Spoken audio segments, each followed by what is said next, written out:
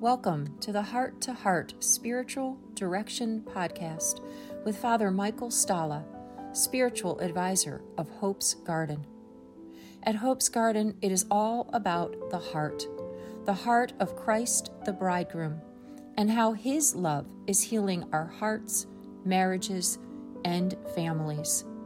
You can learn more about the Bridegroom at hopesgarden.com. This episode of the Hope's Garden Heart to Heart Spiritual Direction podcast is Father Matthew Cortnick's homily for the fifth Sunday in Ordinary Time. Father Matt is the pastor of Saints Cosmas and Damian Parish in Twinsburg, Ohio. A reading from the Holy Gospel according to Mark. On leaving the synagogue, Jesus entered the house of Simon and Andrew with James and John. Simon's mother-in-law lay sick with a fever. They immediately told him about her. He approached, grasped her hand, and helped her up. When the fever left her, and she waited on them. When it was evening, after sunset, they brought to him all who were ill or possessed by demons. The whole town was gathered at the door.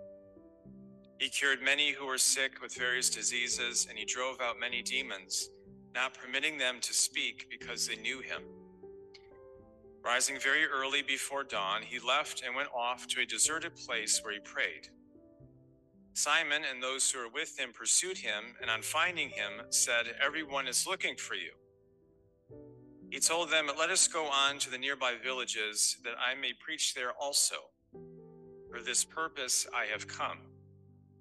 So he went into their synagogues, preaching and driving out demons throughout the whole of Galilee. The Gospel of the Lord. So I'll admit to you that I don't watch a lot of television, mainly because I just don't have time, but also because I think it's a waste of time. I'm just personal opinion, hot take. Life is very short, and I don't want to spend it watching commercials, so I don't watch so much TV. But there's a couple shows I have liked over the years. One of them is Deadliest Catch. Anybody watch Deadliest Catch? I think it's still going on. Okay, maybe it's not going on anymore. It was on for a long time at any rate. Do we know what it is? Do we know what it is? Okay, all right. Well, this is going to flop. Okay, no. In case you don't know, it's just about crab hunting, crab fishing, basically, right? So there's these big vessels. They're out in the Barents Sea in Alaska, and they're hunting a bunch of king crab, and it's pretty dangerous. I think it's, in fact, one of the most dangerous jobs out there in the world. And it's crazy because sometimes they catch all of these crab. They know what they're doing. You have these captains that have been out there forever.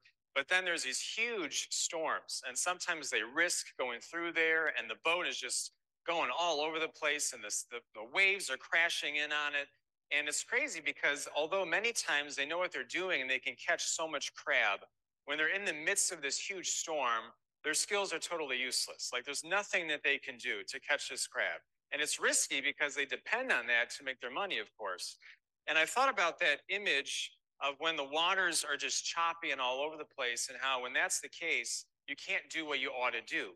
It's probably the case for any fisherman, anyone who goes fishing regularly, or maybe when you're a kid, you remember going to the little pond at the park, and you're there at the edge of the water, and when the water's very clear and calm, you can see the little fish, but as soon as there's one little disruption, the fish all scatter and you can't do anything about it. Well, if you take that analogy and you use it interiorly or spiritually speaking, there's a lot of good that can come from that. Namely that if in our souls interiorly, it's just a mess in terms of like a storm, we're not going to be able to be very fruitful in what we're doing in terms of our prayer life and our life of charity and our lives as Christians. But if it's calm and things are as they ought to be, then we can act as we should act. This is the model that Jesus gives in today's gospel. So if you recall from last Sunday, Jesus goes and he heals someone who was exorcised or possessed by a demon. So he does that. He teaches in the synagogue. And then today the story continues where he goes to heal Simon's mother-in-law. He's very kind to mother-in-laws. So, I'm just saying, gives us a good model to follow with our in-laws, But at any rate, so he heals Simon's mother-in-law. Then he goes on to teach and to heal to nearby villages. So if there's one thing that everybody has in common with Christ in our modern day and age, whether you're a believer in him, whether you're not a believer in him, it's that he's busy.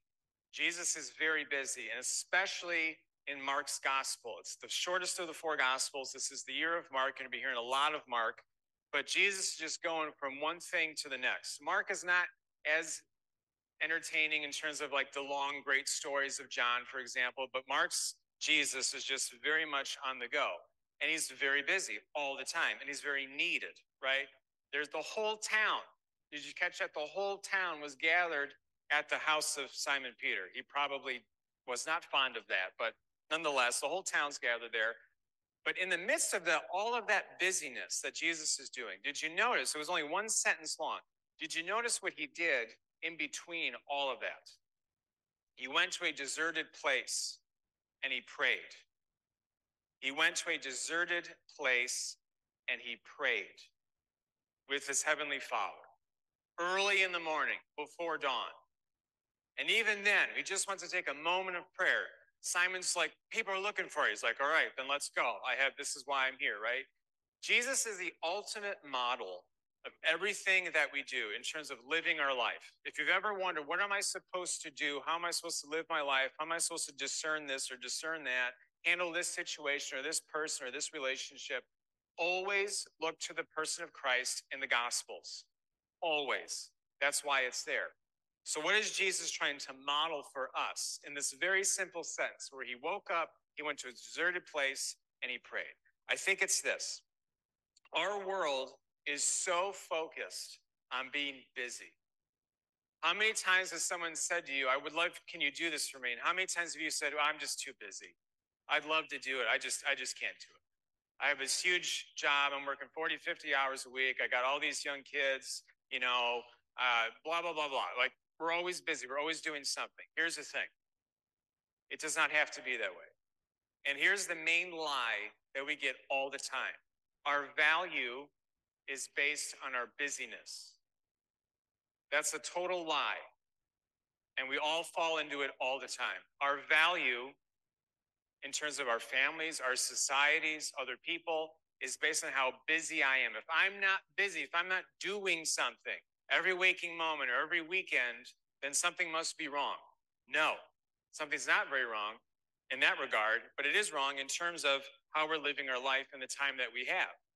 Because the reality is that if we're living our spiritual lives so busily and we're just going from one thing to the other, it's not going to be fruitful. If we go from the world and the craziness of the world and we enter into this church at 4 o'clock and we think that this is going to be a fruitful mass, it probably will not be, because we're so caught up and our minds are so all over the place with all the things that we've been doing and all the things that we have to do. But instead, if we did what Jesus did and we took 5 minutes to a deserted place and we just calmed down for a moment and prepared for what was about to take place at this altar, the Mass would be a total transformative experience. I hear it all the time. It's boring. I don't get anything out of it. Father's droning on and on. The question is, what are you doing right before you enter? Right before we walk into God's house where he dwells, what are we doing? Because if we're just running in for an obligation, it's not going to work. Because we're so busy. I have so many things I have to do. If we run out right when it's ending, even before I get to the back or right after communion, because I'm so busy, it's not going to work. At the end of time, maybe the judgment question will be, maybe Christ will say, yeah, you had a lot going on in your life and you did a lot of great things, you have a great career or you have these great relationships and you're very busy. You did a lot of these things in your life. Did you spend time with me at all? Or did you just spend time on worrying about things that are very worldly, that are only just going to pass away later on? We have to take time to pray every day. Every day. It's non-negotiable if we want a deep relationship with the person of Jesus Christ. If we want peace, if we want to be loved, if we want to know our true value and our true worth, we have to go to Christ. We have to go to Christ. Maybe some of you were reading the financial report before Mass started. Not a good idea, okay, to say. Maybe wait later and maybe pray and enter into the life of the church. You know, maybe let all that stuff happen in the gathering area. But when you enter into the house of God, prepare yourself. It could take a whopping 2 minutes to just calm ourselves down into a deserted place and to pray. And I guarantee you, that's what's going to fuel us to be able to do the things that we're supposed to be doing. How in the world was Christ able to go from healing all these people to going from other towns and synagogues? The only way was because he went to his heavenly Father and he prayed and he stayed with him and he had a conversation with him. It's more than just praying our fathers and praying Hail Marys and prayers that we've been praying since we were in second grade. It's having that deep personal relationship with the God who died for us. And he wants to get to know you. He wants to get to be with you. As it's like, what parent does not want to be with their kid or with their grandchild? Or what spouse doesn't want to be with their spouse from time to time? Well, it's no different. Why would God not want to be with us in prayer? Why would we not want to be with the God who died for us and who gave us his body and his blood? But he's not going to force it. So Lent is a week and a half away, less than a week and a half or so. The question I would encourage all of you to bring to prayer is about prayer, because prayer is a big part of Lent, obviously. Ask yourself this question: am I taking time to be in a deserted place and to pray and to be with God one-on-one every single day? And if I'm not, even if it's 5 minutes of a 24-hour day, how can I better do that? How can I better do that? Because I'll tell you what, it'll be more rewarding than pornography. It'll be more rewarding than YouTube and social media and Instagram. It'll be more rewarding than commercials and television and books and gossiping about people at work. Just spend time with God. This is not rocket science, because everything else that the world offers you will not work. So brothers and sisters, we must pray. We have to pray if we want to be in relationship with God and find that inner peace. So may we use him as a model, an example, and be tranquil and be calm and be with the God who loves us. Take time to pray. Take time to prepare for Mass and to prepare for the great things that he has for us in store. Let us go to a deserted place once in a while and be with the God who loves us.